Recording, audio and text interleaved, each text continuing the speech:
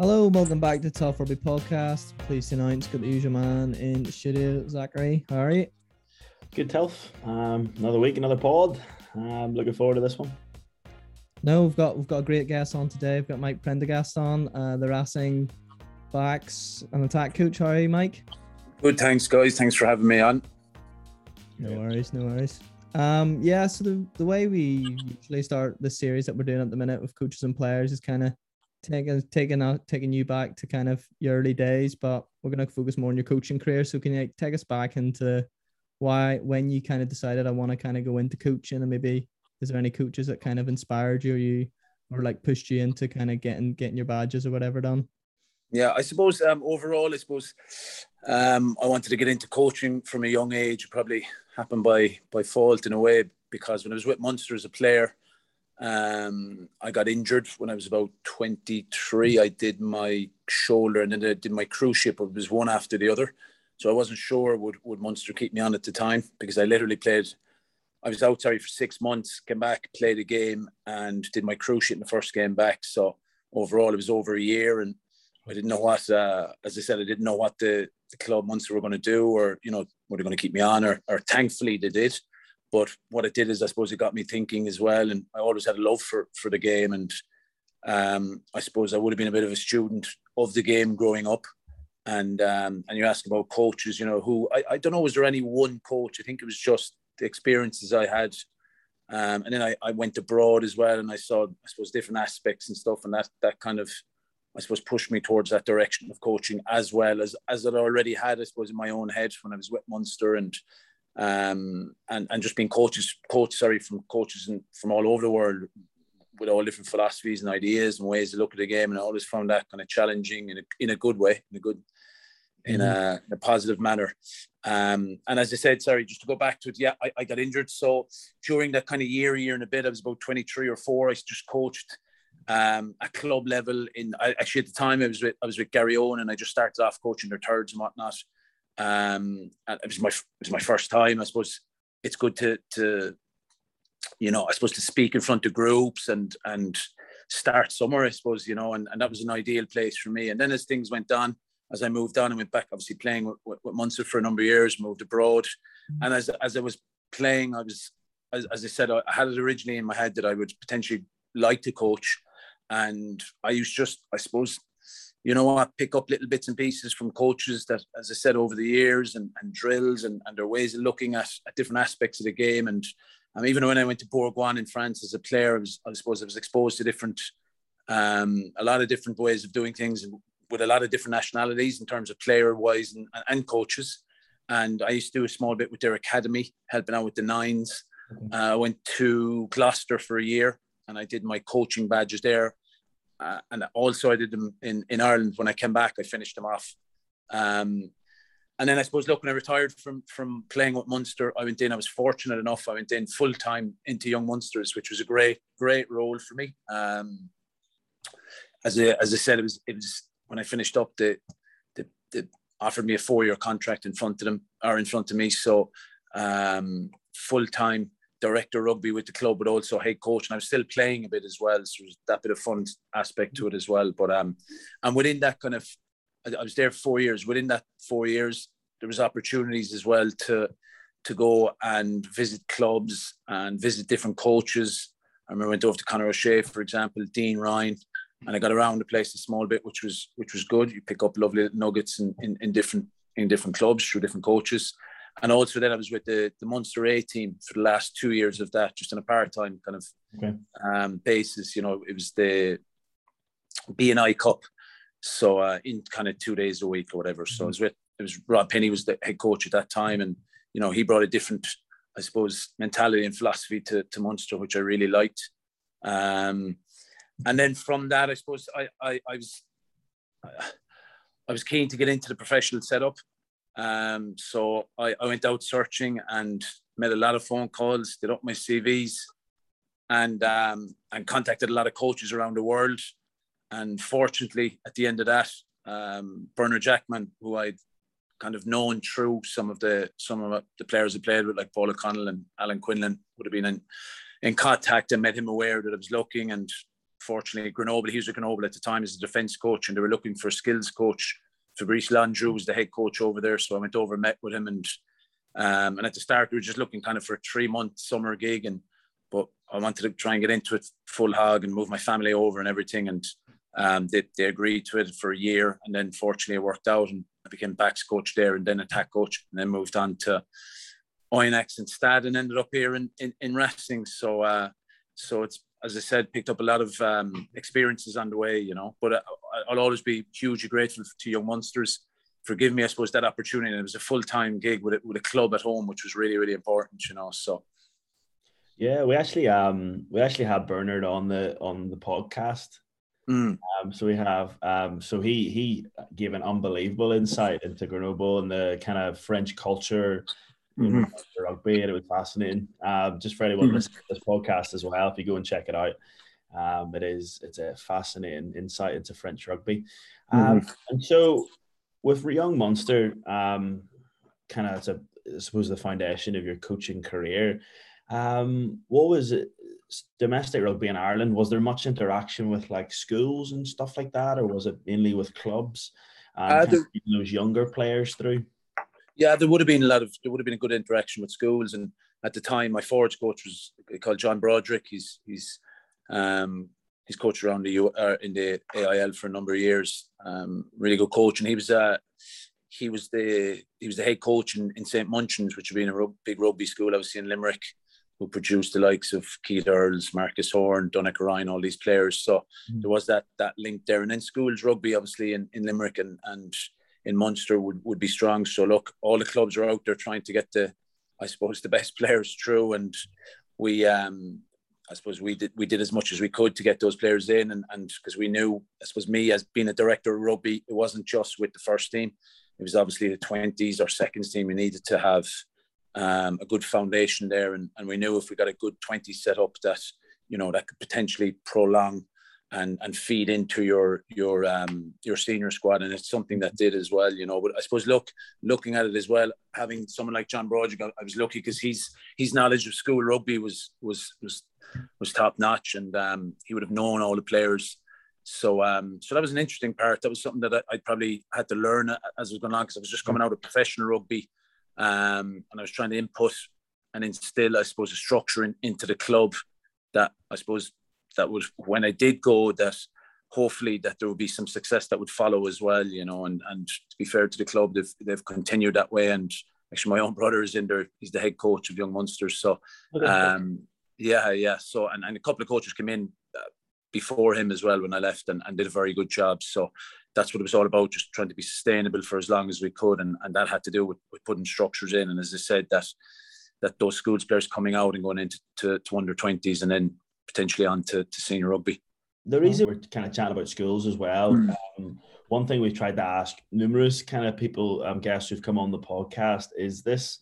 There's been, I don't know if you've known much about maybe school rugby now in Munster, but we're Ulster men, so we've kind of come up school there. We left 4 years ago, and school rugby definitely has become almost professional in a sense. You have guys training, you know, 5 times a week and then a game on a Saturday or whatever. And we're just wondering, like, do you have any insight or any thoughts in regard to that? Like, we found that a lot more school players are more burnt out and don't maybe go into club rugby after school, the ones that aren't necessarily going to the provincial academies.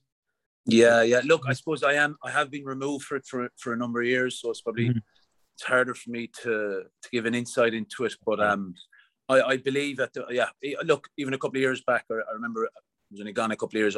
Leinster schools was always, I suppose, that way. They were probably a step ahead. So competitive up there. There's so many strong playing schools, but the one thing they had, I suppose, within the schools, they had very, very good structures, and that makes things a lot easier. You had ex-professional players in there. They had S&C coaches probably part-time and before anybody had, and that was obviously a massive boost. And I suppose the rest of the provinces have been trying to play catch up. Look, the thing you mentioned there about training 5 days a week, I suppose the thing is if that's all well and good, but you need to train smart as well. And I think maybe there might be that bit of maybe a mentality that you probably have these boys playing schools rugby, and they're all looking at potentially the Munster, the Leinster, the Connacht, Ulster, crest and try and get in there. And if they don't, they feel nearly that they didn't break through, you know. And for me, look, that's going to happen. But I think if you don't get on, there should be other pathways through club rugby, because just from my point of view, looking back on the league, I've always huge fond memories as a player, but as a coach as well, and the level of it, the skill set in it, and you would hope that, you know, we don't have a huge rugby playing pool at home, so every resource we need, and I think the AIL is a resource that should be used. So you might have a player, I remember going back to, say, James Coughlin, you know, he probably slipped through the net a small bit after school, his 20s and all that, and he was playing with Dolphin at the time, and Dickie Kidney picked him up, and he went on to be probably one of the most unlucky players not to play with Ireland, but a huge long career with Munster and Poe, and I think he's a good example, you know. And even if we're only getting, you know, one or two every second, third year, it's still one or two professional players, you know. And I think that's probably, yeah, as you alluded to, it's probably a bit disappointed that players do fall off. I think, you know, if they don't make it, there is that possibility of making it maybe a small bit later, or if not, you know, playing the game that they enjoy, you know. And there will be ups and downs, and when there is that down, those things can often, I suppose, make you stronger, you know. Mm-hmm. No, definitely, and there's countless of people that you hear about that have come through the club system. Like, I know Tyke Furlong's one that came through the club system, wasn't a schoolboy. Like, there's a few hidden gems. And then Yeah. just going back to yourself, kind of that process then of getting on well at Young Munster and then trying to maybe look for some more work. Is it the case of just getting like a rugby CV kind of together and just messaging all the people in your contacts book? Is it that simple? And just, yeah, it's a question I get messages asked a lot. Actually, it's a question I get asked a lot. Okay. That's how it materialized, being honest with you. I did up my CV, and I remember contacting coaches down in Australia, New Zealand, Alan Gaffney, guys like this, Tony McGahan, players, Jim Williams, you know, players in England, coaches in England, players that I knew coaches that played under certain coaches. And I literally, you know, knocked on a lot of doors, because unfortunately in Ireland, I suppose, look, there's 4 provinces, there's one national team. If you're an attack coach or a forwards coach or a backs, there's only one role for each. So it's quite limited. And I suppose I didn't have experience and whatnot. So for me, also having played abroad, when I played in France, I really enjoyed the top 14. And it was something, I suppose, I was looking back over my shoulder. If I had the opportunity to get back, especially the top 14, it's probably the place I wanted to go. And as you said, fortunately, through Bernard, that materialized. And 9 years later, I'm still here. So, yeah, so it's been a great experience. Yeah, still here, still going strong. And so in terms of, it says here, so you were skills coach at Grenoble then.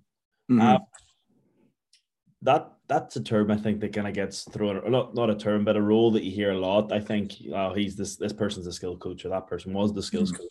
What exactly is a skills coach? Is it as simple as you just develop rugby skills? Is that kind of really simple? Basically, yeah. You're dealing with the players individually, with smaller groups. Sometimes I remember I used to go in early in the morning and coach the academy, their skill level. I used to coach so my first role was a skills coach, which was actually, it was a good role for me, to be honest with you. As I said, I played in France, what was it, about 6 years, 7 years previously. So I had a small bit of French, but it wasn't strong enough to coach in. So I suppose skills coach, look, you're not presenting videos at the time. You weren't presenting videos. It allowed me improve my French, build up relationships with the players in the club. And a lot of those young players would have worked with it in the academy and whatnot as well. They went on to play kind of 2 or 3 years later. So as an attack coach, I had that good foundation built up with them. And basically, yeah. So, and I also, the team that wouldn't play on a Saturday, you'd have to take their session on a Friday afternoon. So you're dealing with, you know, individuals, coordinating and I suppose doing up programs for them, you know, from scrum halves to, you do your warm-ups before training, warm-ups before matches. So there's a good role there for, I think a skills coach is really, I really do think it's a really important role. And it's something that, as I said, it was a great role where I started off.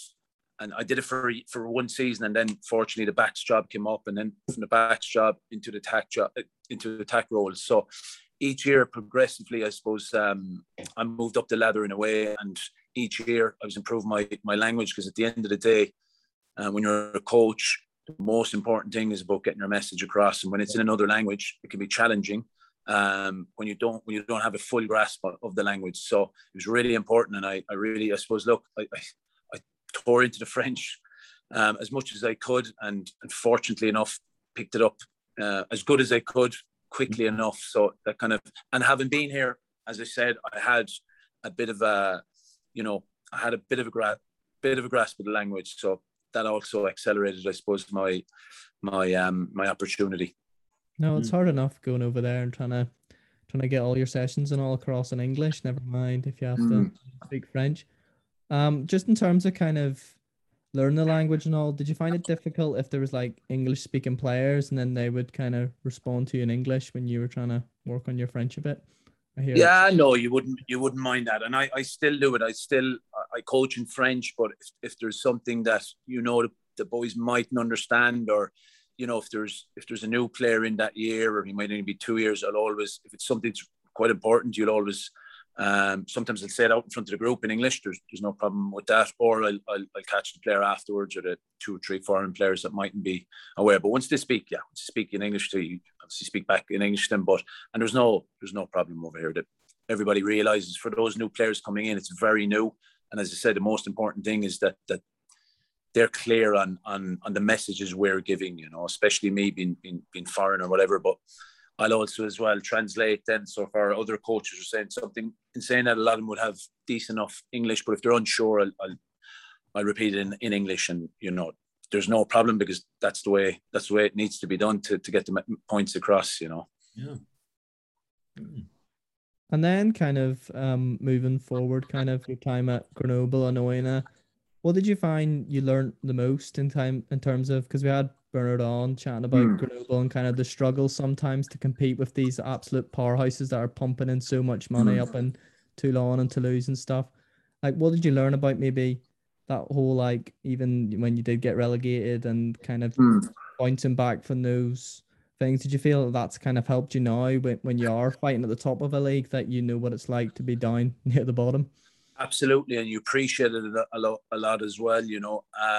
I suppose that the biggest thing when you're in, I suppose, a club like Grenoble and Oyonnax, when you're promoted, is about staying afloat, and it can be hard, because traditionally clubs that come up do quite well till maybe Christmas, and then just your depth in your squad kind of hurts you afterwards. Now we did quite well for a number of years in Grenoble, and the longer you're in the top 14, I suppose, the better you can recruit and whatnot. So and that obviously helps you. But from an overall package for me, for I suppose where I started off to where I went, and then I suppose fortunately being here with a very, very good club like Racing, you appreciate it, one, and two, there's a lot of learnings.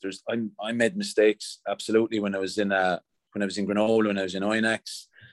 Technically, tactically, of course, I think every coach will tell you that, but there's great learnings in that, and there was hard learnings as well. There's a lot of times you're coming home there from when you're with Grenoble and Oyonnax, and you're getting the bus and you're arriving back at 5 a.m. on a Sunday morning or Saturday night, and you're up next day and you're taking 30 points or 40 points, and you're trying to go in and be positive enough about a video. So they're tough times, and that might happen 2-3 weeks on the bounce, because you could have a tough little fixture list where you have, as you mentioned, as you alluded to, Toulouse or away, and you might have Montpellier the following week away on the bounce, and then you might have a home game against Clermont, which would be tough. Obviously they're all very tough games, but as I said, there were great learnings for me anyway, personally. And then we talk about kind of being perhaps in a smaller club. You moved to a bigger club, Stade Francais. What was your thoughts behind that? You only spent a year there. What was your experiences at Stade? Obviously a big rugby powerhouse, with some notable players. What was that like, kind of moving then? You know what? Overall, the year we went in, we actually the previous 2 years, Stade Francais, I think they just managed to stay up.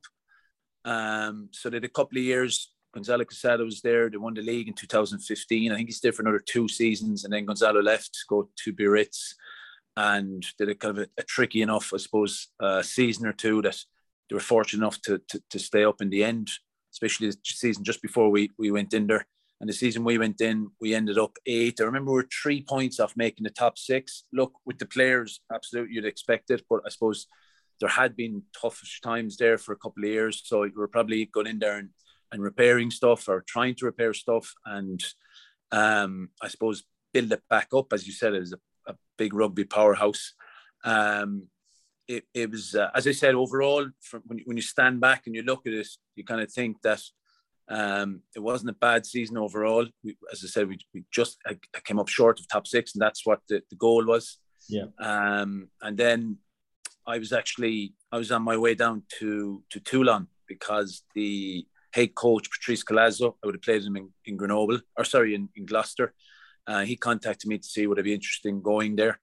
And I was almost on the way, and then just the way things, I suppose, happen, and timing and luck and whatnot. The attack coach here in Racing was joined up with the French team with Fabien Galtier, and it kind of late, happened around May or so. So Ron Nagara was in Christchurch, obviously, at the time, and he had been here, and they called him to see what the story was, and he was going to La Rochelle. So I think he put my name in for Racing as such, and it kind of just materialized like that. Laurent Travers, the head coach, contacted me, and I spoke to him, and I came over and had a look at the facilities and et cetera. And I suppose, look, I won't lie, I think this was a good move for me to come here. So the Toulon, I suppose, move didn't happen, but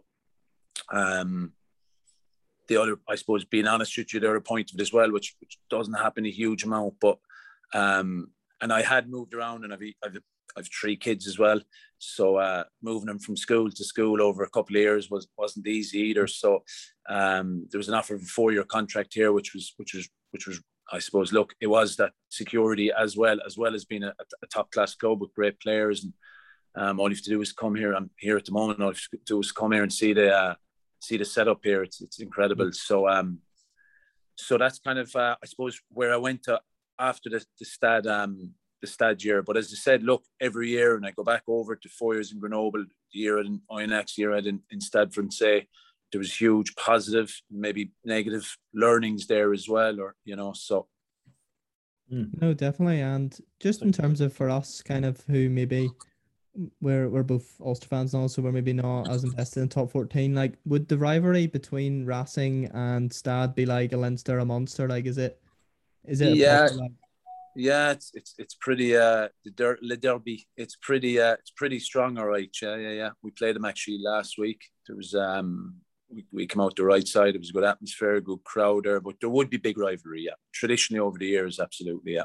And so was there any beef, I suppose, you kind of moving across clubs, or was it just more, it was a great opportunity for you, kind of the... Yeah, it was just... Sent you on your way. Yeah, and I left Stade on good terms, and Heineke Meyer was there at the time, and a great relationship with Heineke. I suppose maybe just our rugby philosophies were a bit different. Okay. I still speak to Heineke quite regularly and on WhatsApp and whatnot. So it was more so, I suppose, got to do with that as well.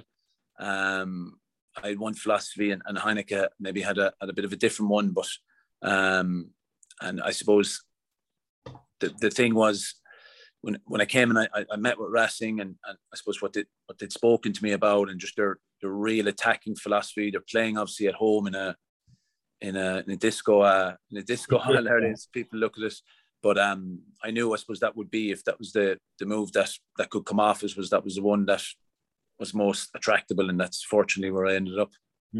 No, definitely. Me and Zach we're huge Racing fans. Like this, just the style you said about rugby philosophy, the way they play the game is just kind of for the fans, and obviously results show that. I guess kind of the classic question. I know of any podcast and all, you can't probably get away from it.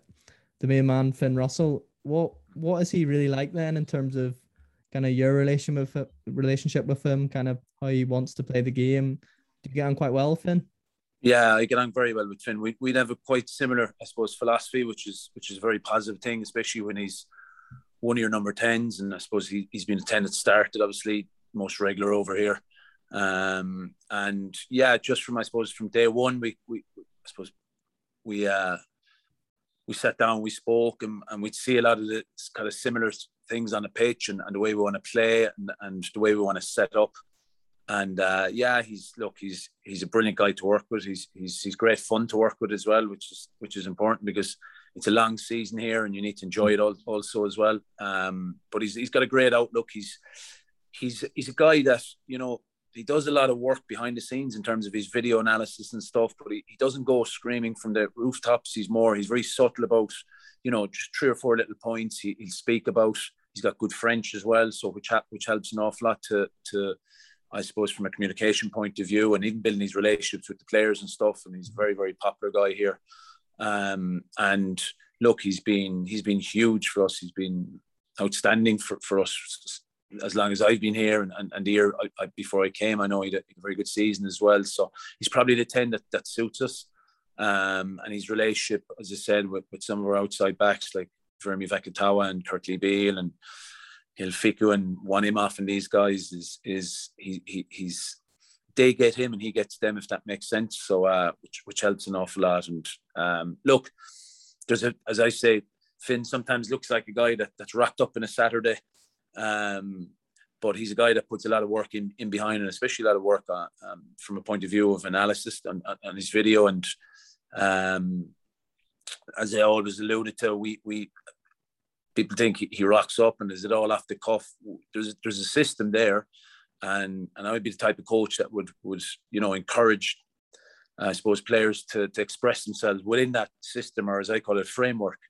And It's something, I suppose, that probably suits Finn as well, you know. So there is he knows what options he has, and there is, as I said, there is freedom in that, and we'll encourage it, and we'll, you know, and that's where for me as well, we're a skills coach here as well, full time. And you know, we're constantly trying to, I suppose, obviously the best decision, but having good skills helps that within a framework. It's really interesting that you talk about frameworks, because I guess some of the critics of perhaps Finn Russell and his style, for example, people who wanted Dan Biggar to start in the Lions tour would say Dan Biggar he plays the system. He's very safe. He's not going to throw a loopy pass in his own 22, which could be intercepted. So we're going to go with Dan Biggar.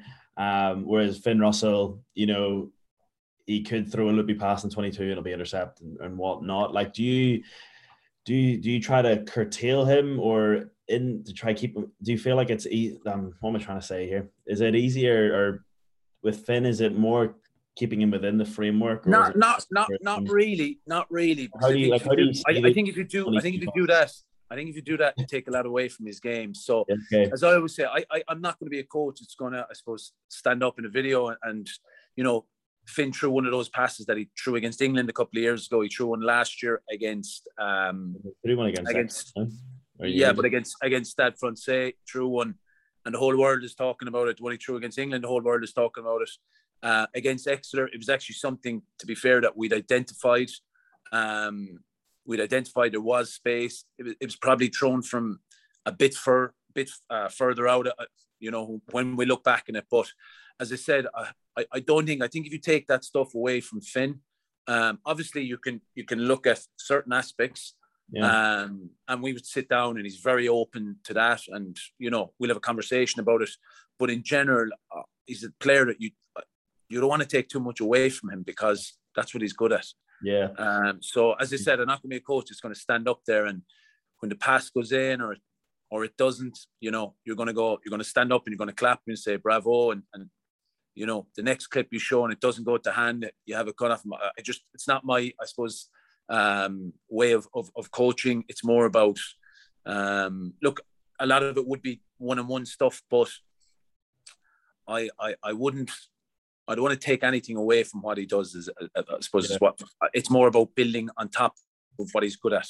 Okay. And from a decision point of view, if there is one or two little bits that we do feel, just encouraging that and saying, look, what about maybe we'll have a look at it, at potentially doing it this way. And we generally find happy medium ground or whatever. But look, we've both quite similar ways of looking at the game. And when you have that, and then from a personal point of view, Finn is a great fella to work with, and he's a brilliant talent. Yeah, actually, you kind of just answered the question that was in my head, which I couldn't verbalize, which is kind of how do you manage Finn Russell? How do you do it? So, yeah. That's a really fascinating insight. It really, really is. And suppose in general, and you know what? That's Finn. But that's Finn, one player. You talk about someone like Virmi Vakatawa. You don't want to take the strengths away from them. That's their strengths, So one pass. I know. Look, every pass, 10 out of 10 passes or 10 decisions aren't always going to be right, But you look at Finn, and as I said, majority of his decision making, of his passing, of his short kicks are generally on the money. It's probably when it doesn't come off, that's when everyone jumps on, and that's kind of. I suppose that's the thing that I wouldn't be part of. I wouldn't jump on that. I would more look at it and say, right, what are we looking at here? What do you think? And potentially the next time it might be done a small bit of a different way, But it's not just Finn. It's as I alluded to, a couple of players, they've got special talents, and once you have a framework, leave them express themselves in that framework. That's just my philosophy of the word coaching. That's fantastic. It really is. So even you want players to express themselves, play to their strengths within the framework. I guess to summarize. But I've got the squad list up here for Racing in the back line. You have Finn Russell, you have Vakatawa, you have Teddy Thomas, you have Curtly Bale. Big personalities, incredibly skillful players. I guess how do you manage just so many kind of big personalities kind of in that back line, if that makes sense? Yeah, absolutely. It's a question again. A lot of people would ask you, but they're genuinely easy guys to deal with. I just think once you're consistent and once you're honest with them, they'll be like that with you, And again, building up those individual, I suppose, relationships is something that will be a big part of my coaching philosophy. Getting to know the players and how they work and how to react to situations. Is it better show one or two of the boys something collectively in front of everybody, or show it one-on-one, or potentially, which I'd often do, is show one-on-one stuff and then explain it to the group or whatever it may be. But those boys, as you said, maybe big personalities, they just want to be coached. They want detail. They want, as I said, they want a framework that'll make the game easier for them. And it's within that, it's the ingredients within that, I suppose, that separates the good players and the good teams to the others. So, but from a management point of view and dealing with them, they're great fun to work with as well. They're all very tight. There's a very good atmosphere here. I suppose, look, the biggest thing, just what we want is we want to win something, and that's they won the league Racing won the league in 2016. We've lost 3 Heineken or Champions Cups there in the last 5 years, so including one last year. So they haven't been far away. Semi-final last year, we haven't been far away, but far away isn't good enough for a club like this, and that's probably the one thing that is really driving the boys. We want to win silverware, and I know everybody does, absolutely, but when you're that close, it kind of drives you more and more. And as I said, those boys they're a pleasure to deal with. And you know what, I'd be the type of coach that'd be quite open, so I like them to give input, and if they've any ways of looking at things or philosophies or ideas or strike plays or whatever, I'll always listen to them as well. And I think that's important as well to build that trust and that sharing, I suppose, and I think once you work like that, players in general will respond. Yeah, no, definitely. Yeah. And I think a key theme throughout this whole podcast is what you're saying about relationships and building relationships with players. And although you're kind of the backs and attack coach, there's so much more to your role than just showing Finn different starter plays or showing the back three how they want them to counter attack, whatever. Well, my question is how does that then fit in with what the forwards are doing? I know back in me and Zach's schoolboy days is very much forwards at one side of the pitch, backs at the other, and then you come together and do a team run. Kind of how do you get that kind of continuity and structure with the pack, or is it very? It's within the system. They're a massive part of that system, and they're I suppose they're the players that are going to win you gain line, and it's what we can do to help them. So things like little bits of animation. If you're working in pods of three, you have animation out the back that will help your ball carrier. There will be a big onus as well on our ruck, which I would coach. I was fortunate to work with Paul O'Connell in Stad, and the same system Joe Schmidt implemented in Ireland. So everybody's quite accountable for the roles around the ruck and around the systems, and I try to tie them all in from the forwards point of view, backs point of view. So they've the forwards themselves. It's not just backs and forwards. Obviously, or strike plays. You want a philosophy of it's the only time in the game, especially off a scrum, how the opposition is set up. So the objective is to score off it, if not as much gain line as you can, and that's straight away helping our forwards. And then we get into our system straight after it. And as I said, each and every one of them are accountable for all the roles, 1 through to 20 to 15 and 23 when they come on. So it's not just, I suppose, backs and forwards, but we rely on them to get good gain line and give us a good set piece, and then we try and score from that, or vice versa. Or sorry, get gain line to help the forwards in the next carry. So it's very much all working in tandem. I kind of will scratch your back if you scratch ours type thing. Yeah. But yeah, no, that's all fascinating. I guess just kind of wrapping up the pod here. I know we're a bit tight for time. I know it probably is a silly question, but what's kind of the goals this year? Is there more of a focus on Europe than the top 14, or is it very much going after the double?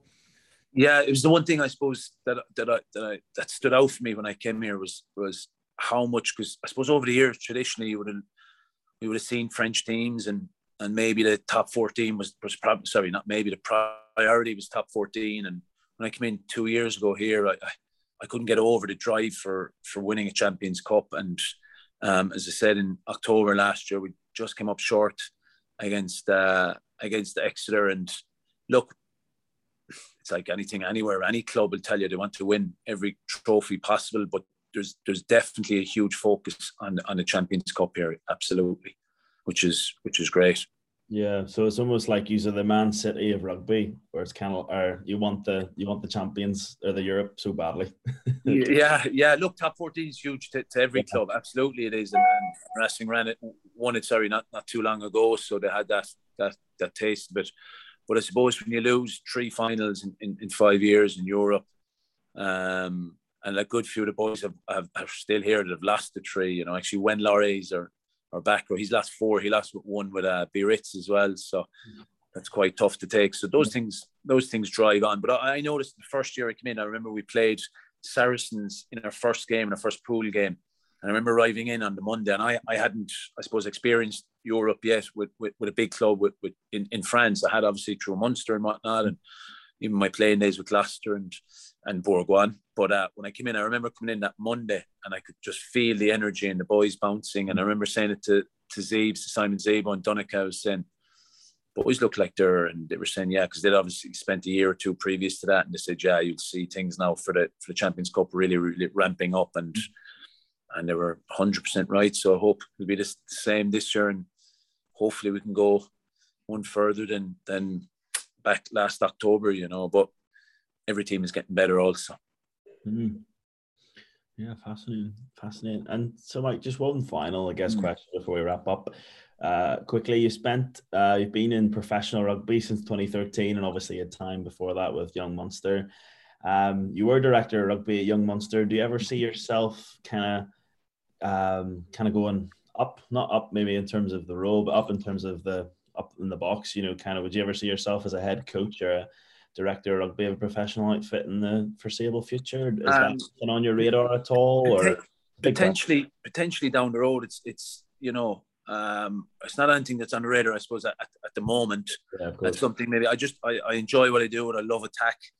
And I think to give full, real focus of attack, it's fairly full on when you're doing, I suppose, backs and attack. If you're a head coach or a director of rugby, I think the more experience you gain, that would probably help you.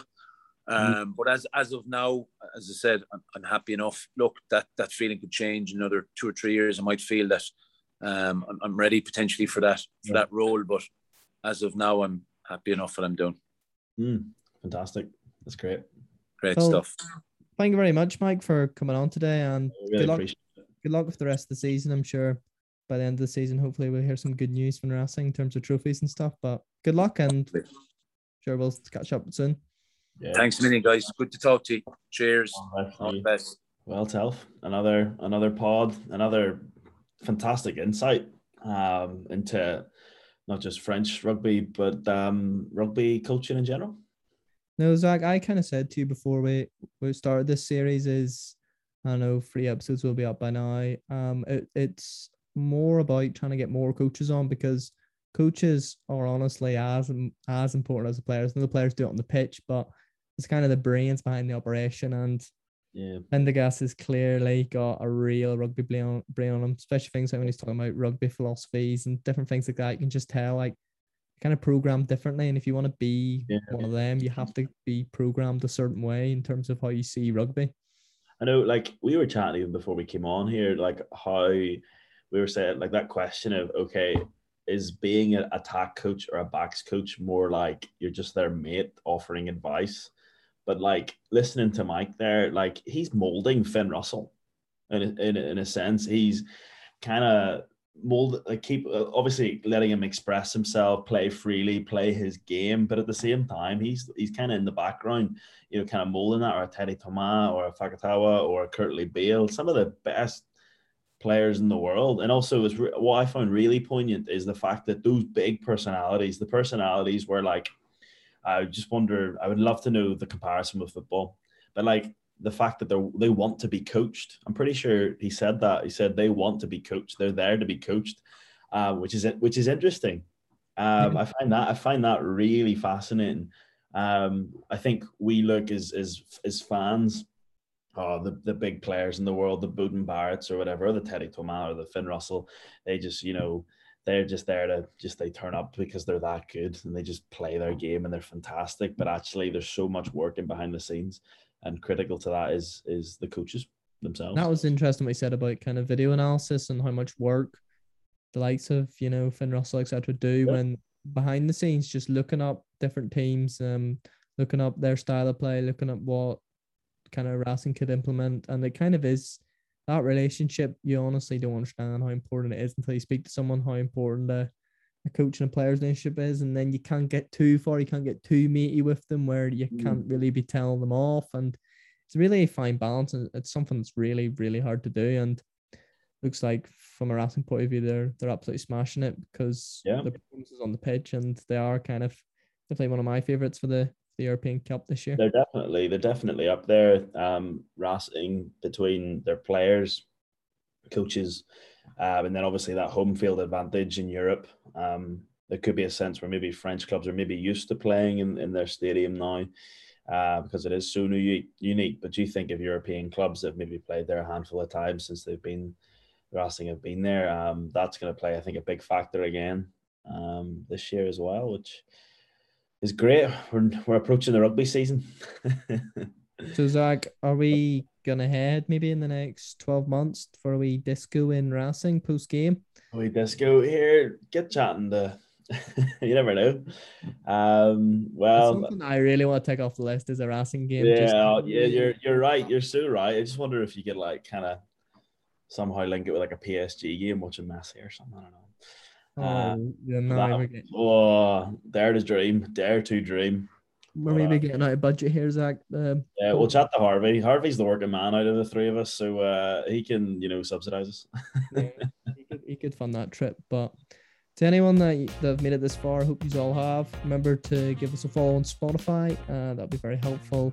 Give us a follow on Instagram at the Telf Rugby Podcast, and on Twitter at Rugby Telf. And catch you next week, Zach, for another great guest. Looking forward to it, Telf. Thank you.